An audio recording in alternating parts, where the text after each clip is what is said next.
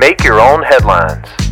Hey, this is Dow Welsh inviting you to enjoy some random news and make the grace of God your biggest headline of the day.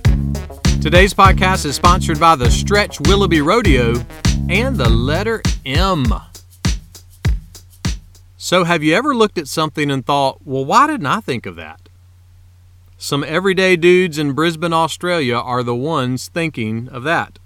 They started a company called Dream Farm, and they've been putting some great spins on your favorite tools from the kitchen.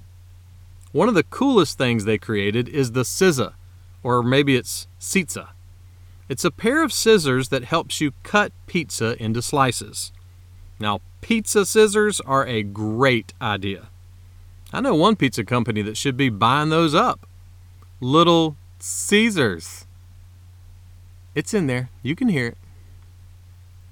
The Apostle Paul was writing to some Christians in Rome about their standing with God and said this, "There is therefore now no condemnation for those who are in Christ Jesus."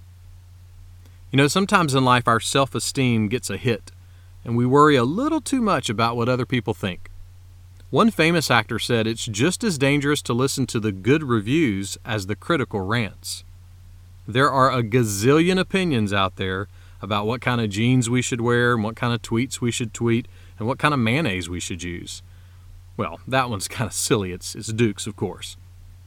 But here's a little, why didn't I think of that advice? Don't get too wrapped up in self-esteem.